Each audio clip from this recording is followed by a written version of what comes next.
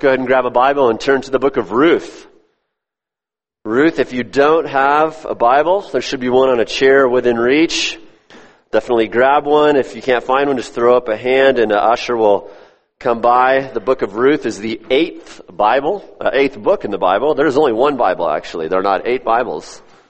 It is the 8th book in the Bible. After the book of Judges, before the book of 1 Samuel, in that precarious place in your Bible after Judges. The book of Ruth, we're doing a verse-by-verse study through this excellent book, captivating book from inerrant Holy Scripture.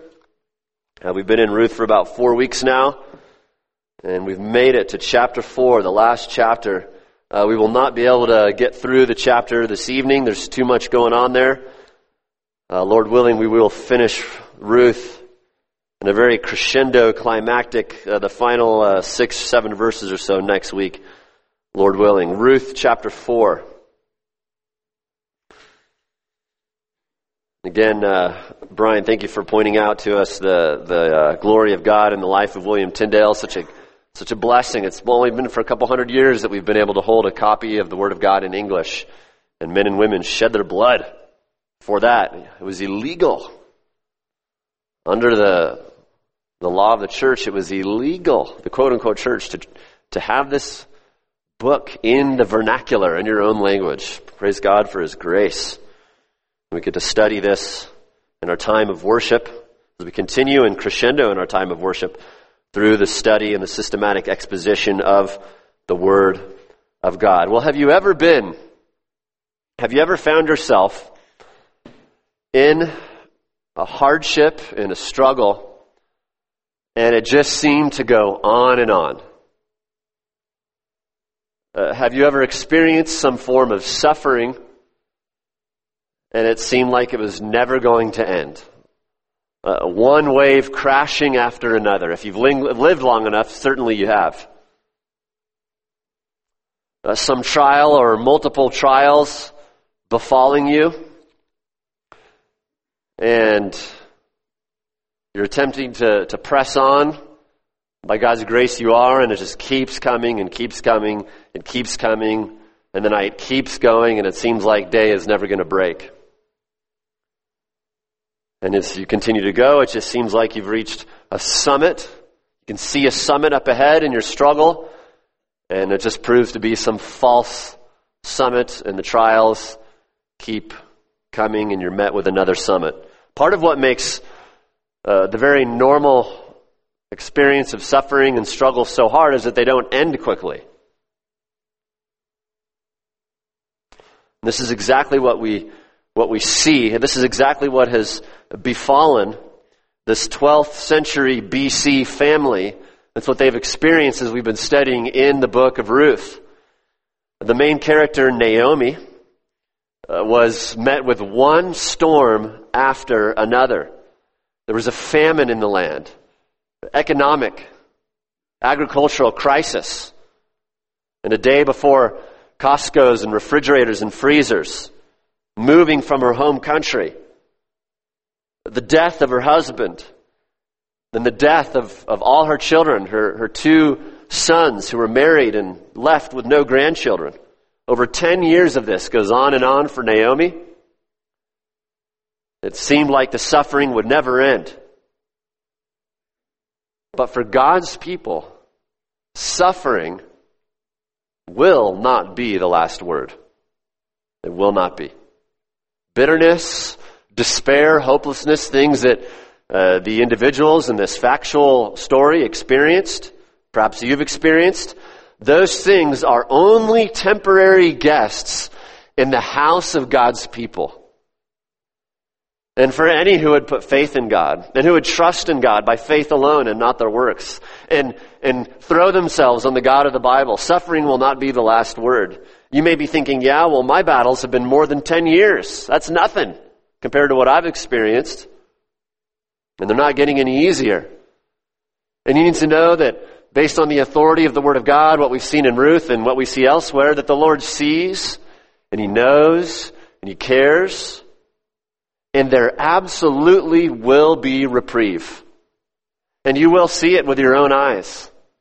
And all will see it. All will see reprieve from their suffering with their own eyes who have put faith in God and come under his kind wings.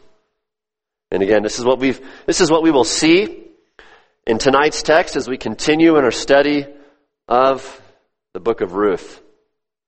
Psalm 34, 17 and 18 says, "The righteous cry, and the Lord hears." And, praise God for that and. That's good that he hears, and he delivers. He delivers them out of all their troubles, the Bible says. The Lord is near to the brokenhearted and saves those who are crushed in spirit. It's great news. Now, this doesn't mean that the Lord will end our struggles at the exact time that we want, in the exact way that we want. But it does mean they will not be forever, and there'll be great relief, unimaginable relief. You'll see it. It'll take faith and trust in God to wait patiently for the Lord, but they will end. And that's what we'll see in tonight's text. We just finished chapter 3 last week. We'll go through the text verse by verse and just let the Word of God speak for itself and expound it. A little bit of background if you're just joining us. Maybe you might be less familiar with the book of Ruth. Either way, these events took place 1200, 1100-ish BC in Israel during the time of the book of Judges. This is not recorded in the book of Judges. It's such a magnificent thing. It needed to be on its own. Has a different purpose.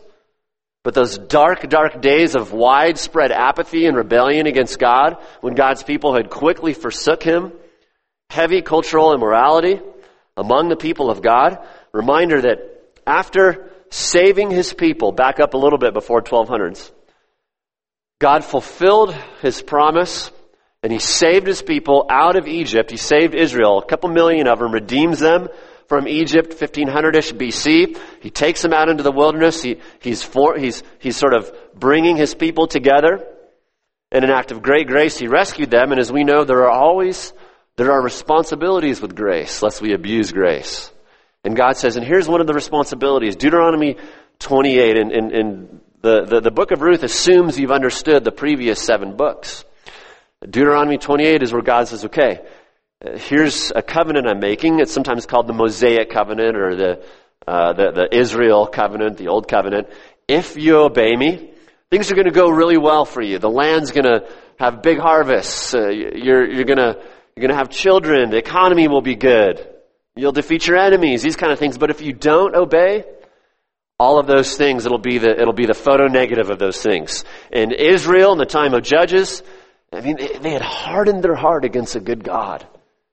And truth had become relative. That statement in Judges, every man just did what was right to himself in his own eyes. And hence the moral carnage going on. And so there's a famine in the land as the book of Ruth begins. And there's a famine, and then there's this family that God points out. The father's name is Elimelech, an Israeli family, his wife Naomi, their 2 sons Mahlon and Chilion. He moves, and they were to stay in the land. He moves out of the land to go seek shelter in Moab, this land off to the east, who worship the detestable god Chemosh, where they practice child sacrifice and different things. His sons get wives, Orpah and Ruth. The 2 sons die. Elimelech dies, and the Old Testament reader would have seen that as God being faithful to his word in Deuteronomy 28 of the curses. They hear that the famine ends. They move back to Bethlehem. Bethlehem meaning the house of bread. There's some irony there. And Ruth goes with Naomi. And these 2 destitute widows, that was, in that time, that was the worst possible place to find yourself in society because they didn't have many security structures then. And so Naomi comes back and she confesses, I'm bitter. I believe in the Lord, but I'm bitter. In Ruth 1:20, she says, don't call me Naomi anymore. Her name meant pleasant, but call me Mara. That means bitter. But the Lord hadn't forgotten her. Ruth comes with her. There's a harvest that begins. And so the dawn of the morning is coming. And then Ruth says, I'm going to take a big risk As a Moabite, they were not loved and not liked in Israelite society. I'm going to go glean and scavenge. These kind of things were supposed to be allowed in the Israeli society, where they would leave the corners unharvested, so the widows and the poor could come take them. And she happens to come upon the field of this guy named Boaz, who is a distant relative of Elimelech's. And he happens to be a worshiper of the true God, a very rare thing in those days in the time of Judges. He takes her under his wing. They purposely throw grain on the ground. And he says, you can stay with me for the whole harvest. But there was a problem there. Well, how are these two widows going to get food when the harvest is over? Because that only lasted about 2 months. And so Naomi last week is thinking ahead in chapter 3 and says, well, maybe go see if we can overcome his girlfriend inertia, because Boaz was single. And so in this incredible act, a risky step of faith, Ruth proposes to him. And he says, I'll do it. But then there is this however. However, we got into some of the Hebrew culture, some of the laws. There was what this guy called a redeemer, who is a closer relative to Elimelech, Naomi's deceased husband, than I am. He actually has the rights to Naomi's land, and therefore probably to you, Ruth. And so they loved each other, and they wanted to get married.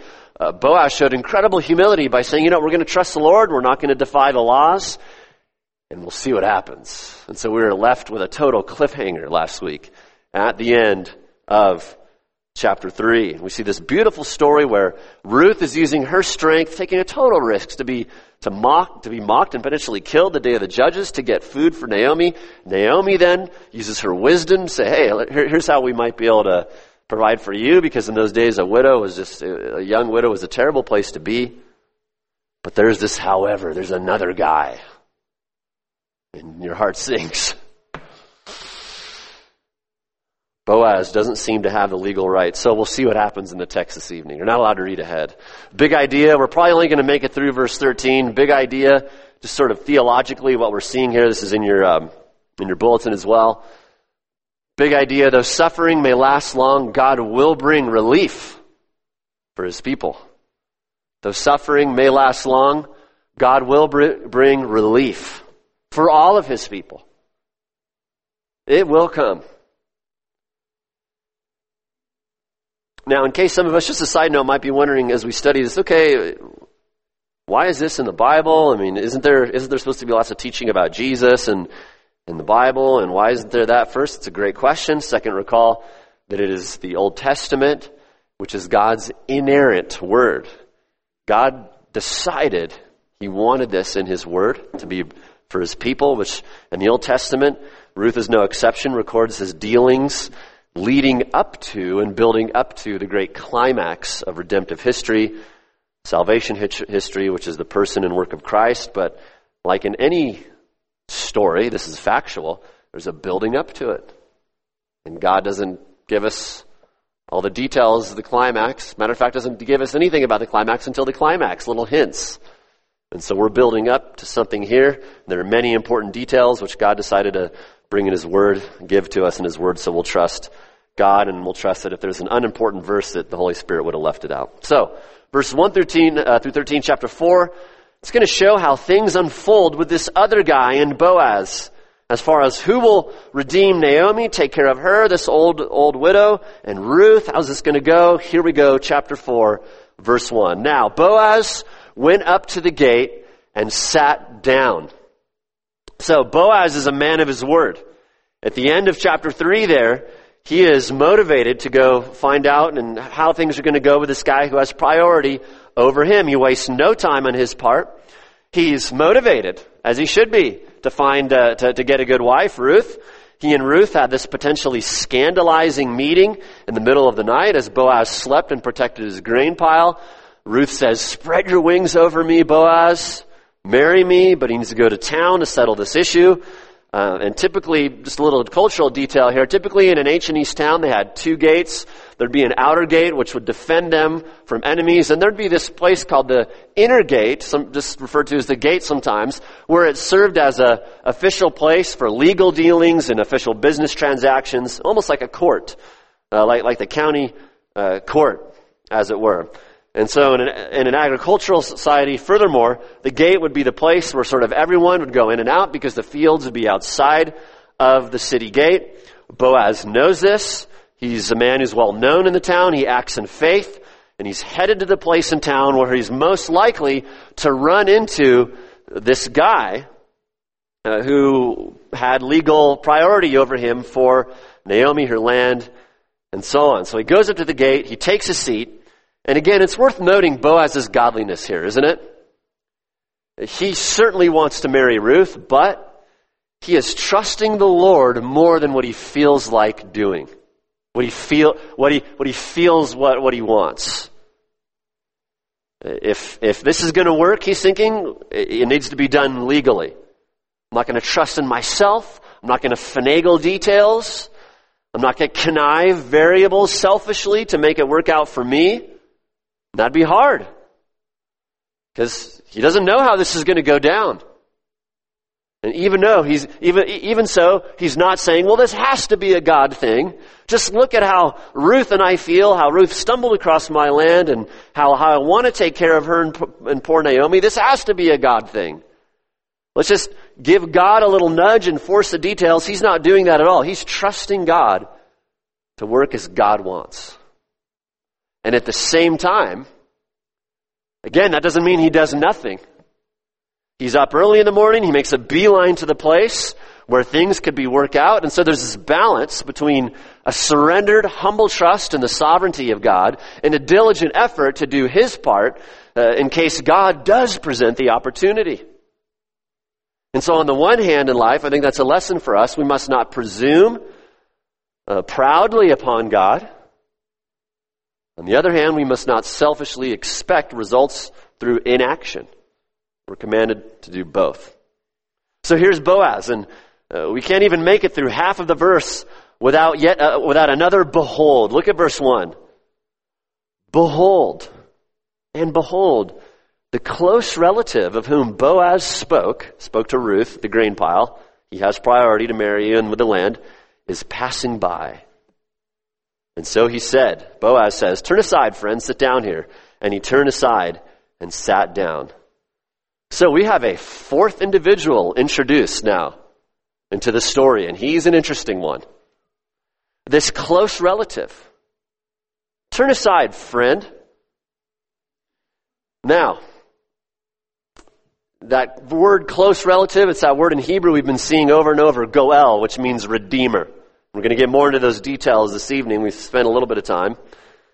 The one about whom Boaz spoke, again, that heart-dropping moment at the grain pile where Boaz reveals he has priority and he just happens to be coming by through the city gate. So Boaz grabs him for some ancient Eastern wheeling and dealing. And not just for, a car or a chariot, but people and land. And there's a fascinating detail in the Hebrew text here, in the inerrant word of God. I think the New American Standard, the ESV, translates, Boaz says, turn aside, friend. But there's a Hebrew word for friend, and that's not the word that's in Hebrew. The Hebrew contains two words, and they are poloni, almoni. Poloni, almoni sounds like a really good Italian dessert or something, doesn't it? Tiramisu. Poloni, almoni. But the word does not mean friend. The word has the idea of so-and-so, or what's his face, is a fair translation. Seriously. It's not the most distinguished of references to a person. What's his face? That's interesting, isn't it? There have been no what's his faces in the book of Ruth yet, have there? Even for people who only appeared for a verse or so. Orpah has a name. She's gone quickly. Mahlon has gone quickly. Kilion has gone quickly. People who only appeared briefly in the narrative, yet they have names. But under God's inspiration, the human writer of Ruth is very careful. He's very careful with names. But with this guy, it's what's his face. And certainly Boaz knew his name, right? I mean, the night before with Ruth, he says, okay, I know this guy. He sees him. Hey, I know you. Come over here. but he's what's-his-face. Now, in ancient East cultures, having a name and preserving a name was very important. You see this all over the Old Testament, the book of Genesis, for example. I mean, for better or worse, you see people trying to preserve the name. Even in Genesis 11, right, at the Tower of Babel, this big, huge city, what are they building this tower for? One reason probably is because they think, okay, if this God tries to flood the earth again, we'll survive this one. Total foolishness. Not to mention he said he would never flood it again. But what's the other reason that they're doing this? To make a name for themselves. And we go on in the Old Testament, after a few million Israelites are redeemed from Egypt, there are just a few whose names are remembered. You got Caleb, Joshua, among others, who did right before the Lord. And then one of the only people to have what's called, quote, a great name, like who's not God in the Old Testament, the Old Testament King David. So this other potential Redeemer appears, but he will lack commitment, he'll lack compassion, and he'll lack self-denying selflessness towards destitute widows, as we'll see in verse 5 and 6. So he's what's-his-face. Daniel Block writes of this passage, he says, quote, he may be the Redeemer, but he will shortly be dismissed as irrelevant. So there seems to be this intentional ambiguity, almost a holy disdain. What's his face? And so we're going to refer to him as that through the rest of the text, because the text does. And so he's contrasted with godly Boaz, who demonstrates this commitment, this compassion, this self-denying selflessness towards the destitute. So Boaz's name is remembered very well. We'll see that later in verse 14 and on. Of course, we have that in this book right here, that the book is this. So there's a good and there's a right desire to be remembered, to have a legacy. That's a normal human thing. But the way to go about it is not through self-aggrandizement, through self-glory, self-preservation, self-praise. The guys at Babel tried that in Genesis 11. We know how that ended up. We don't know any of their names. No, the way to go about, by God's grace, an upright, godly legacy is not focusing so much on a legacy, but selfless submission to the Word of God. Poloni Almoni. And the Hebrew reader would kind of chuckle and grit their teeth. Verse 2. He took 10 men of the elders of the city and said, sit down. So they sat down. We don't know exactly why he took 10. Deuteronomic law said that, legally you needed 2 or 3 guys, 2 or 3 people to confirm an issue. Maybe it's because it was such a dark time in Judges. The customs are adjusted. But in any case, Boaz is on the move. He's well ordered. We're going to get this done. Sit down, guys. This won't take long. For better or worse. Look at verse 3. Then he said to the closest relative or redeemer, Naomi, who's come back from the land of Moab, has to sell the piece of land. Again, she's destitute, which belonged to our brother, that's her husband, Elimelech, verse 4. So I thought to inform you. The Hebrew there says, I decided to uncover your ear. Again, Boaz's integrity. I'm not going to withhold any information. I'm going to give you all. I'm going to be totally upfront. I'm going to have integrity, and we're going to let God just sovereignly decide how this works. Verse 4, so I thought to inform you, saying, buy it before those who are sitting here and before the elders of my people. If you'll redeem it, redeem it. But if not, tell me that I may know, for there is no one but you to redeem it, and I'm after you. You can see his eagerness. I'm on your heels. I want to marry Ruth, and I want to exercise kindness to these widows. And he said, I'll redeem it. Oh. So he may be Poloni Almoni. He may be what's-his-face at this point in the story, but he is still the legal redeemer. And things are tense because the future of Ruth and Naomi is uncertain. A brief word on this redeemer idea. Let's flesh this out a little bit. Just some ancient Hebrew custom. Leviticus 25:25, we'll put it up here. God lays down this law. He says, if a fellow countryman of yours becomes so poor, he has to sell part of his property. This is talking about within the people of God. God wanted outsiders to see, look how kind they are, look how loving they are, look how they take care of each other. I need them. I need that God. I need I need to be a part of that. If he has to sell his property, then his nearest kinsman is to come and buy back what his relative has sold. So this is the law given by God. Elimelech owned a parcel of land. He died years earlier, and Moab is survived only by his wife, Naomi, who came back empty to Bethlehem. She probably has to sell it because she's a destitute widow. The harvest season is over, no more food. And so Boaz, being this godly guy, he's a distant relative of Elimelech. That's key here. He wants to redeem it, buy it back, to care for Naomi and Ruth, have a few bucks for Naomi to finish her life with. The custom also seems to be that the younger surviving widow would be included in the land. Like she's thrown in with the land. And that might seem offensive to us or whatever, but that was a good thing. She too needed to be cared for. This was a social structure and an act of kindness to care for her. So Boaz wanted to bless both of them. He wants to marry Ruth, redeem the land for Naomi, but legally, what's-his-face has priority both in purchasing Elimelech's land and taking Ruth, hence the dealing. Now, some have concluded, some of you, we've talked about this, that is this the levirate marriage from Deuteronomy 25, 5 through 10? In Israel, when a husband died, it was the brother of the deceased, presuming he was unmarried. Okay, this is only if he was unmarried. It was his responsibility to marry the wife in order to care for the widow and continue the name of the deceased brother. And it seems that what is happening here between Boaz and what's-his-face is a little different than that. It's a sort of a culturally adapted version of the levirate marriage from Deuteronomy 25. It's not the exact process. Why?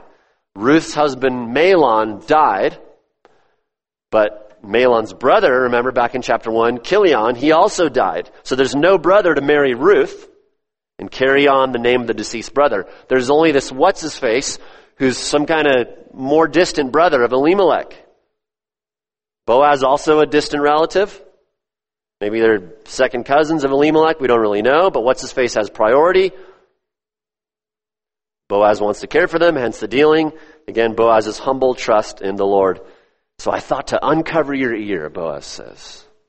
Verse 4. Full disclosure. If you want to redeem, redeem.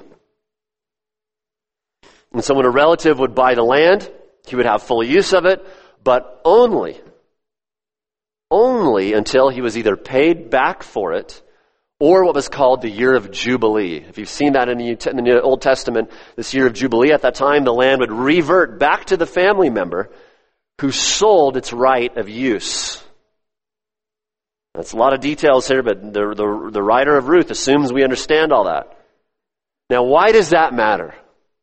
What's the big deal about that? Because Boaz and what's-his-face both know that Elimelech has no surviving children. So whoever redeemed the land would never have to let it go. As in the typical redeemer situation, like it would never revert back. So instead, the land would stay in the family of the redeemer. What's-his-face knows that, and he's thinking, that's a good deal. He knows that nothing was more valuable than land in those days. And he knows it's a great deal because he can pass it on to his progeny, others in his family, and it'll never go out of his family. And land was hard to come by in those days, since land wouldn't be traded in the open market like it is today. It would stay within the family. And so now that the famine had passed, the opportunity to get land would be huge. That'd be like the deal of deals. So it's a great money-making opportunity. Your land can be used for harvesting and all kinds of stuff. It's a great opportunity for what's-his-face's family and for him. Which is probably why, look back at the end of verse 4. There's eagerness in his words. The Hebrew there, the grammar is emphatic. When he says, I'll redeem it, it's the idea literally, I will redeem it. There's an emphasis in it. Deal. I don't need to go home and pray about it. I don't need to go double check with my banker. He decides right there in a split second because that's how people respond to big money making opportunities that fall in their lap, and that's their chief idol. Sadly, this seems to be his highest motivation. So what's-his-face jumps on it. And all who have been paying attention to the story since chapter 1, by the time you get here, the end of verse 4, your heart sinks. Your heart sinks. Because it seems Ruth and Boaz will not end up married. It seems that all that time spent gleaning in Boaz's field, getting to know him, Boaz showing great kindness, reaching out to her and Naomi, it's finished. It's over. Because what's-his-face seems to close the deal, and he'll take the land, and thus Naomi and Ruth, the happily ever after that seemed to be going with Boaz, is gonna shipwreck and crash on the rocks of what's-his-face's hunger for a deal. However, Boaz is not going to let it go that easy. Let me give you a little more fine print here. What's his face? Look at verse 5.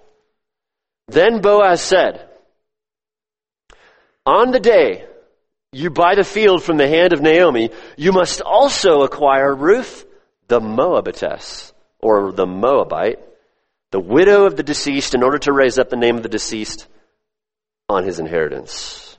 This is interesting. Again, it's a more cultural custom. This all matters. Hang with me here. The custom then, again, this is over 3,000 years ago, seems to be that the widow of the deceased was included in the redemption of the land. Ruth, again, the widow of Elimelech's deceased son Mahlon, was thrown in. The purpose is to raise up, as it says here, or to preserve the name of Elimelech. He's dead. Both of his sons are dead. The next closest one is his son's widow, Ruth. Hence, she comes to the land to keep the name. So Boaz is careful to let what's-his-face know that, by the way, Ruth is a Moabite. You see that there? Ruth the Moabite. Again, some of the most despised people to Israelites at the time. That's an interesting piece of info. But it's true, and he needs to know that. So what's going to happen now? Look at the beginning of verse 6.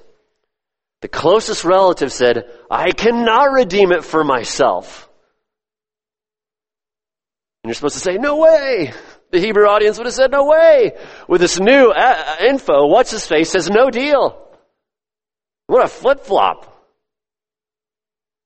But notice what he says. Notice his reasoning, because I would jeopardize my own inheritance. In the Hebrew word there translated jeopardize or impair, in some translations it's stronger than that. It means to spoil, or has the idea of to corrupt, to ruin, to destroy, to spoil my own inheritance. And notice his use of the word I, my, several first-person pronouns there. I cannot redeem it for myself because I would ruin my. It shows clear enough what his chief concern is, doesn't it? It wasn't caring for these poor widows, as Israelites were to do. It was the idol of self. Why would his inheritance be spoiled or corrupted, though? We don't know exactly, but there's some hints in the text. The new info about Ruth probably has something to do with it. A Moabite in the family. That's not worth the deal, apparently. Oh, a Moabite? It's not that good of a deal, actually. Also, it's likely that if Ruth did have a child in his family, then that child might be considered first in the line of Elimelech, which means what's-his-face might not have the land perpetually. Either way, what's-his-face is remembered in history for his self-centered, selfish gain and lack of generosity towards the people of faith. And that will not do. Love your neighbor as yourself, the Torah says. So end of verse 6, redeem it for yourself. You may have my right of redemption, for I can't redeem it. Now, not can't. You don't want to. Be honest. Poloni Almoni. In verse 4, he's emphatically interested. I will take it. But now the language, again in Hebrew, it's emphatically the other way. No, you redeem it. And so we've ping-ponged between good news and bad news. And finally, things are ending on a high note. Boaz will redeem the land, take care of Naomi, and spread his wings over Ruth in marriage. Praise God. Suffering may last long, very long. But for those who have put faith in God, they will see relief. Always. What a good God the true God is, the God of the Bible, what your God, what a great God he is. He never forgets his people. As we read in Psalm 30, the weeping may last for the night, but a shout of joy comes in the morning. Verse 7. Now this was the custom in former times in Israel concerning the redemption and the exchange of land. To confirm any matter, a man removed his sandal and gave it to another, and this was the manner of attestation in Israel. So the narrator chimes in, probably because the immediate audience is a bit removed from the time in which the events happen. We'll see that for sure next week. So there's this practice with the land. It differs a little bit from levirate marriage in Deuteronomy 25. The individual would remove his sandal to signify, I'm not going to be walking on this land anymore because it's not mine. It's not mine. And so verse 8, so the closest relative said to Boaz, buy it for yourself. And he removed his sandal. Then Boaz said to the elders and all the people who were witnessing, you are witnesses today that I have bought from the hand of Naomi all that belonged to Elimelech and all that belonged to Chilion and Mahlon. Moreover, I have acquired Ruth the Moabitess, the widow of Mahlon, to be my wife in order to raise up the name of the deceased of his inheritance so that the name of the deceased will not be cut off from his brothers or from the court of his birthplace. You are witnesses today. So in contrast to what's his face, Boaz declares his intent, his compassion, his commitment, his selflessness to Naomi and Ruth and the three deceased men. For Boaz, it wasn't just about setting his crosshairs on getting a good wife, though that's a fine desire. He wants to extend generosity to the deceased. And in that day, that was a very, very big deal. Continue their name, to raise up the name of the deceased, to show as much kindness as possible. What's-his-face tries to guard his family, but is not remembered due to his self-centeredness. Though he seeks to avoid spoiling his line by rejecting Ruth, the outcast Moabite, ironically, he totally spoils his line. Boaz is trying to bless others, and he's remembered. He risked it all. So end of verse 10, you're witnesses today. The deal is sealed. God has sovereignly orchestrated this wonderful resolution to Naomi's emptiness. She came back empty. She's full and will be even more full next week, though she doesn't know it. Suffering won't be the last word for God's people. There will be relief. And in such a way where sometimes we think, it'd be better if I plan it. It's not. It's better if God plans it. Verse 11, all the people who are in the court, the gate there, the elders said, we are witnesses. We are witnesses. They confirm it legally, and they followed up with this gracious prayer. Look at the prayer. May Yahweh is the covenant name of God, which translates to Lord, capital L-O-R-D. May Yahweh make the woman, who is coming into your home, speaking of Ruth, like Rachel and Leah, both whom built the house of Israel. Rachel and Leah, of course, are some of the two most important women in the world, which will be more clear next week. But in women in history, they're the legal wives, recall, of Jacob, and therefore the mothers of the 12 tribes of Israel, and therefore all the Israelite people, the people through whom the Savior would come, pretty important. All Jews, thus they were used of God to build the house of Israel. In addition, though, God is the God of the nations. God isn't just the God of the Jews by his grace. He seeks to include non-Jews in his loving, saving plan, in his infinite kindness. And the mention of Rachel and Leah reminds us of that. How? Because Rachel and Leah, like Ruth, were non-Abrahamites. They were non-Jews who departed from their families and from their villages and from their familiarities to come into the people of God. As Ruth said to Naomi in 1:16, your God will be my God, your people my people. And the end of verse 11, and may you achieve wealth in Ephrathah and become famous in Bethlehem. Ephrathah, an ancient name of Bethlehem, and indeed, Boaz's name would become very, very famous. That's for next week. Verse 12, moreover, may your house be like the house of Perez, whom Tamar bore to Judah through the offspring which Yahweh will give you by this young woman. We will get more into the details next week, why Perez and Tamar and Judah are included here and included again. Perez, remember, is the firstborn twins of Tamar and became the ancestor of the Ephrathites and the Bethlehemites. And so verse 13, so Boaz took Ruth and she became his wife. Praise God. It all began with two totally destitute widows. Ruth, a total outcast, unacceptable to Israelite society, unacceptable to even worship with Israelites, puts faith in the true God. A lowly scavenger come into the land. She confessed to Boaz, hey, I'm lower than your lowest slaves in chapter 2.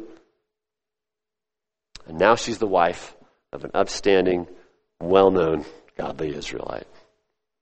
And the God of the Bible has spread his wings over her, as he does with all, no matter what you're suffering in your situation, who simply put faith in him. You need to know that God is so kind. He is so kind. Psalm 91:4 says that under his wings you'll find refuge. Have you found refuge under his wings?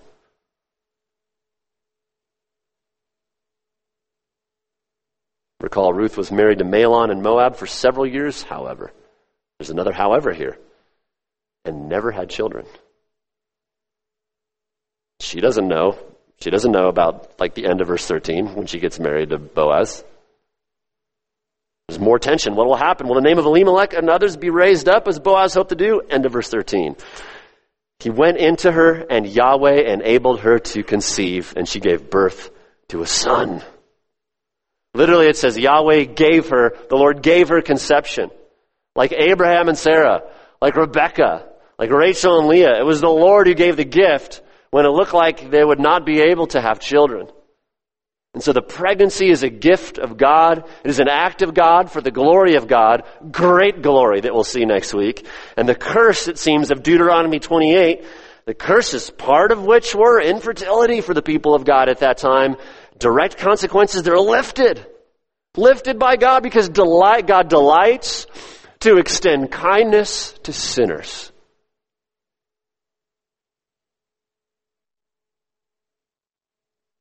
But notice more of Naomi's emptiness being filled. Not only a pregnancy, end of verse 13. The Lord, she gave birth to a son. Critical in that culture. In the ancient Hebrews, when they read this, they're leaping off their seat. A son? No way! This is huge. A son would carry the family name. He could carry the property. He could work the land, which is in the family now. And so they would, when the ancient audience read this, the book of Ruth, and they saw that God gave a son, they would immediately see all that, and they would see, hold on a second, something else is happening here. More than just the name being continued. I wonder what it'll be. So it begins with destitute Ruth in Bethlehem, saying, okay, I just got to trust the Lord. I'm going to go out, scavenge some grain. It ends with Boaz redeeming them. Godly husband, a baby boy. But the text doesn't end at verse 13. There are two endings to the book of Ruth. So it's like a captivating book or movie where things are coming to a nice close, the problems in the immediate story are being wrapped up, the enemies are stopped, justice is brought, the problem is solved. The problem here of how is destitute Naomi going to get provided for and the land stay in the family, the name continue. It's all seeming, it's being buttoned up all nicely. The characters barely survive. They're going to have a little blood on their uniform, but they're alive. They'll live happily ever after. And as the lights are dimming, and as the curtain is being drawn and closing, it seems like things are wrapping up suddenly. The lights are turning back on. Just kidding, the curtain's opening back up. What's this? Another ending? What could it be? And we're left with a second cliffhanger. The details which, by God's grace, we'll uncover next week.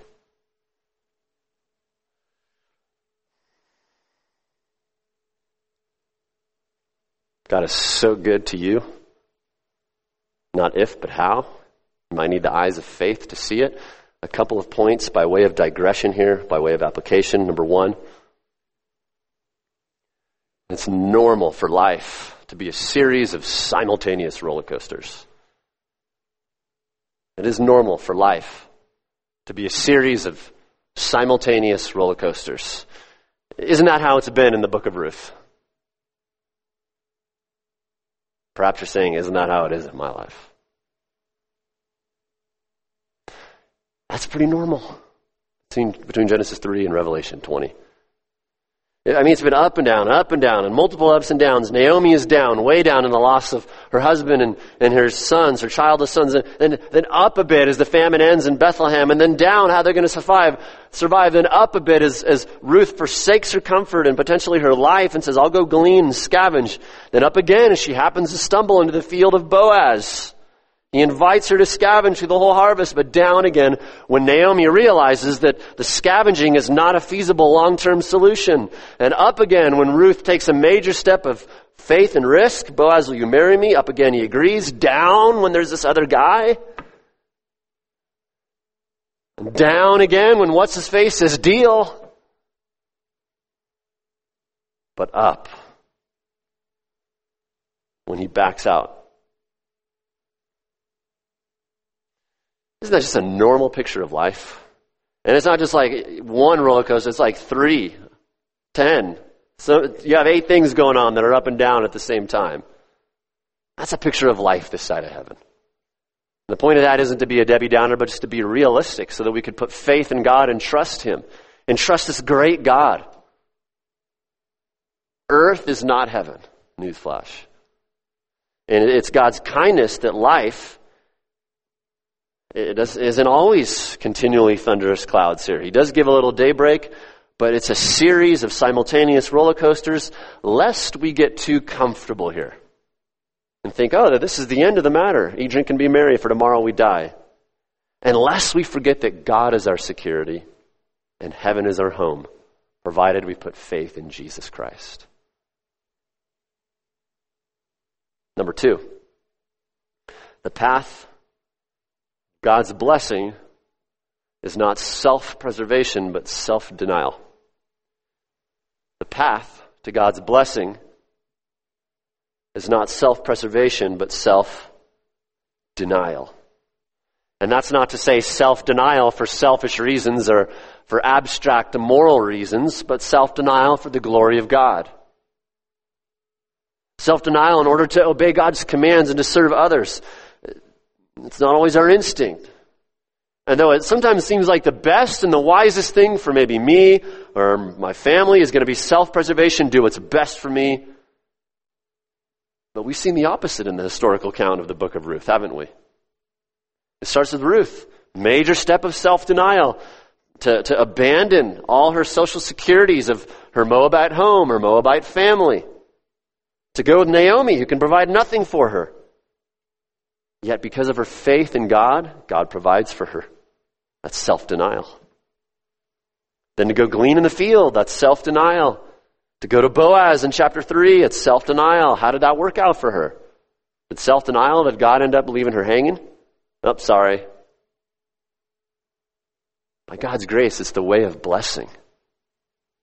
And with Boaz too, associating with providing for a Moabite who can offer him nothing, that's not self-preservation. And what's-his-face tries to guard his family and isn't remembered because of his self-preservation and his self-centeredness. He thought to avoid spoiling his line by rejecting Ruth. Ironically, it goes the other way. Boaz denies himself to bless others, and he is remembered.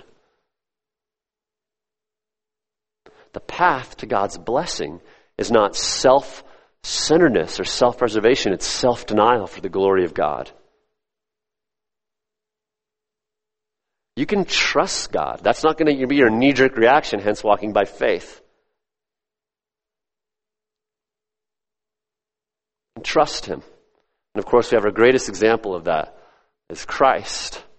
Stepping out of heaven was an act of massive self-denial for Him. Living life here where He should have been worshipped by every person every second. Living under the law, massive self-denial. Going to the cross where the penalty and the consequences for all of our violations against God in thought, word, and deed are placed on Him. He's sentenced for our sin.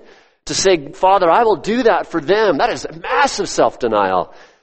And He's at the right hand of the Father now. And He's saving a people for Himself.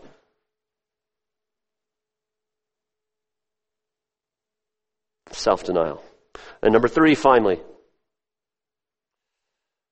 Though suffering is great, God's people will see relief. It might take you some extra faith and hope and focus on God to keep that in mind if you've been like me at times.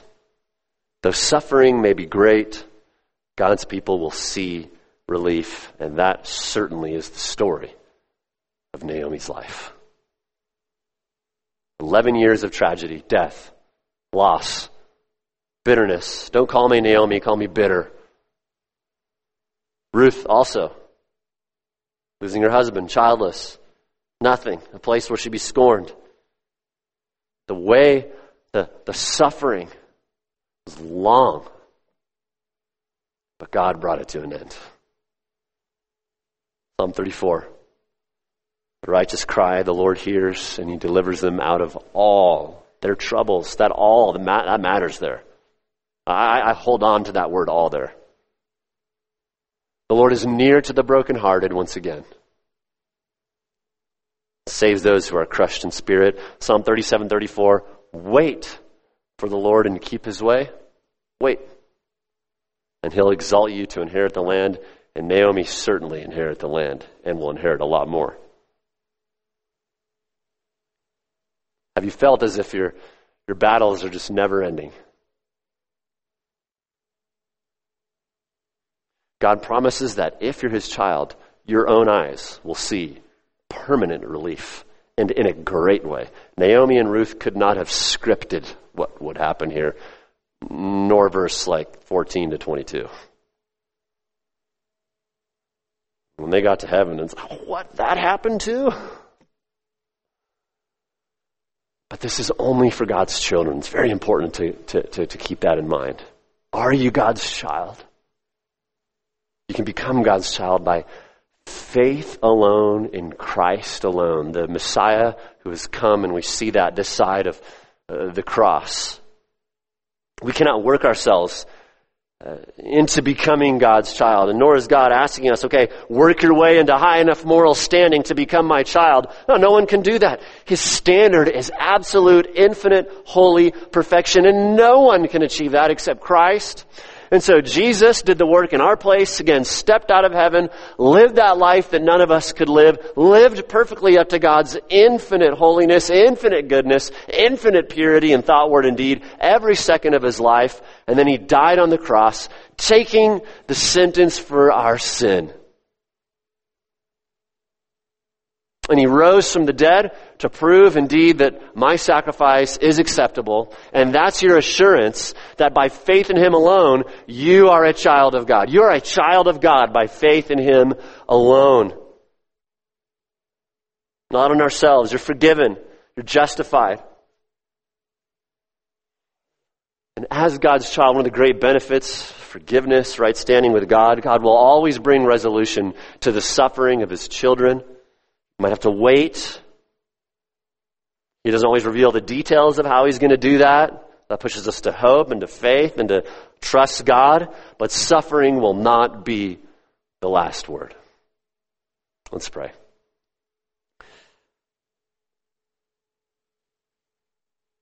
Father, thank you that suffering is not the last word. Who will bring a charge against God's elect? Death nor life, nothing, any created thing will separate us from the love of God which is in Christ Jesus. Thank you, Father.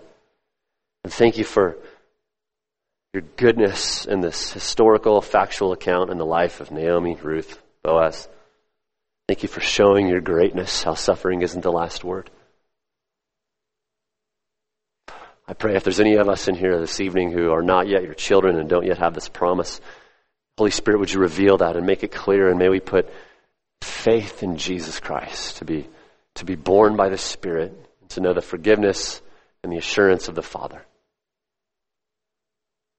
Let us all go out this week with the hope and the joy of you, O God, in our hearts, no matter what kind of affliction or suffering we face. It's in Jesus' name we pray. Amen.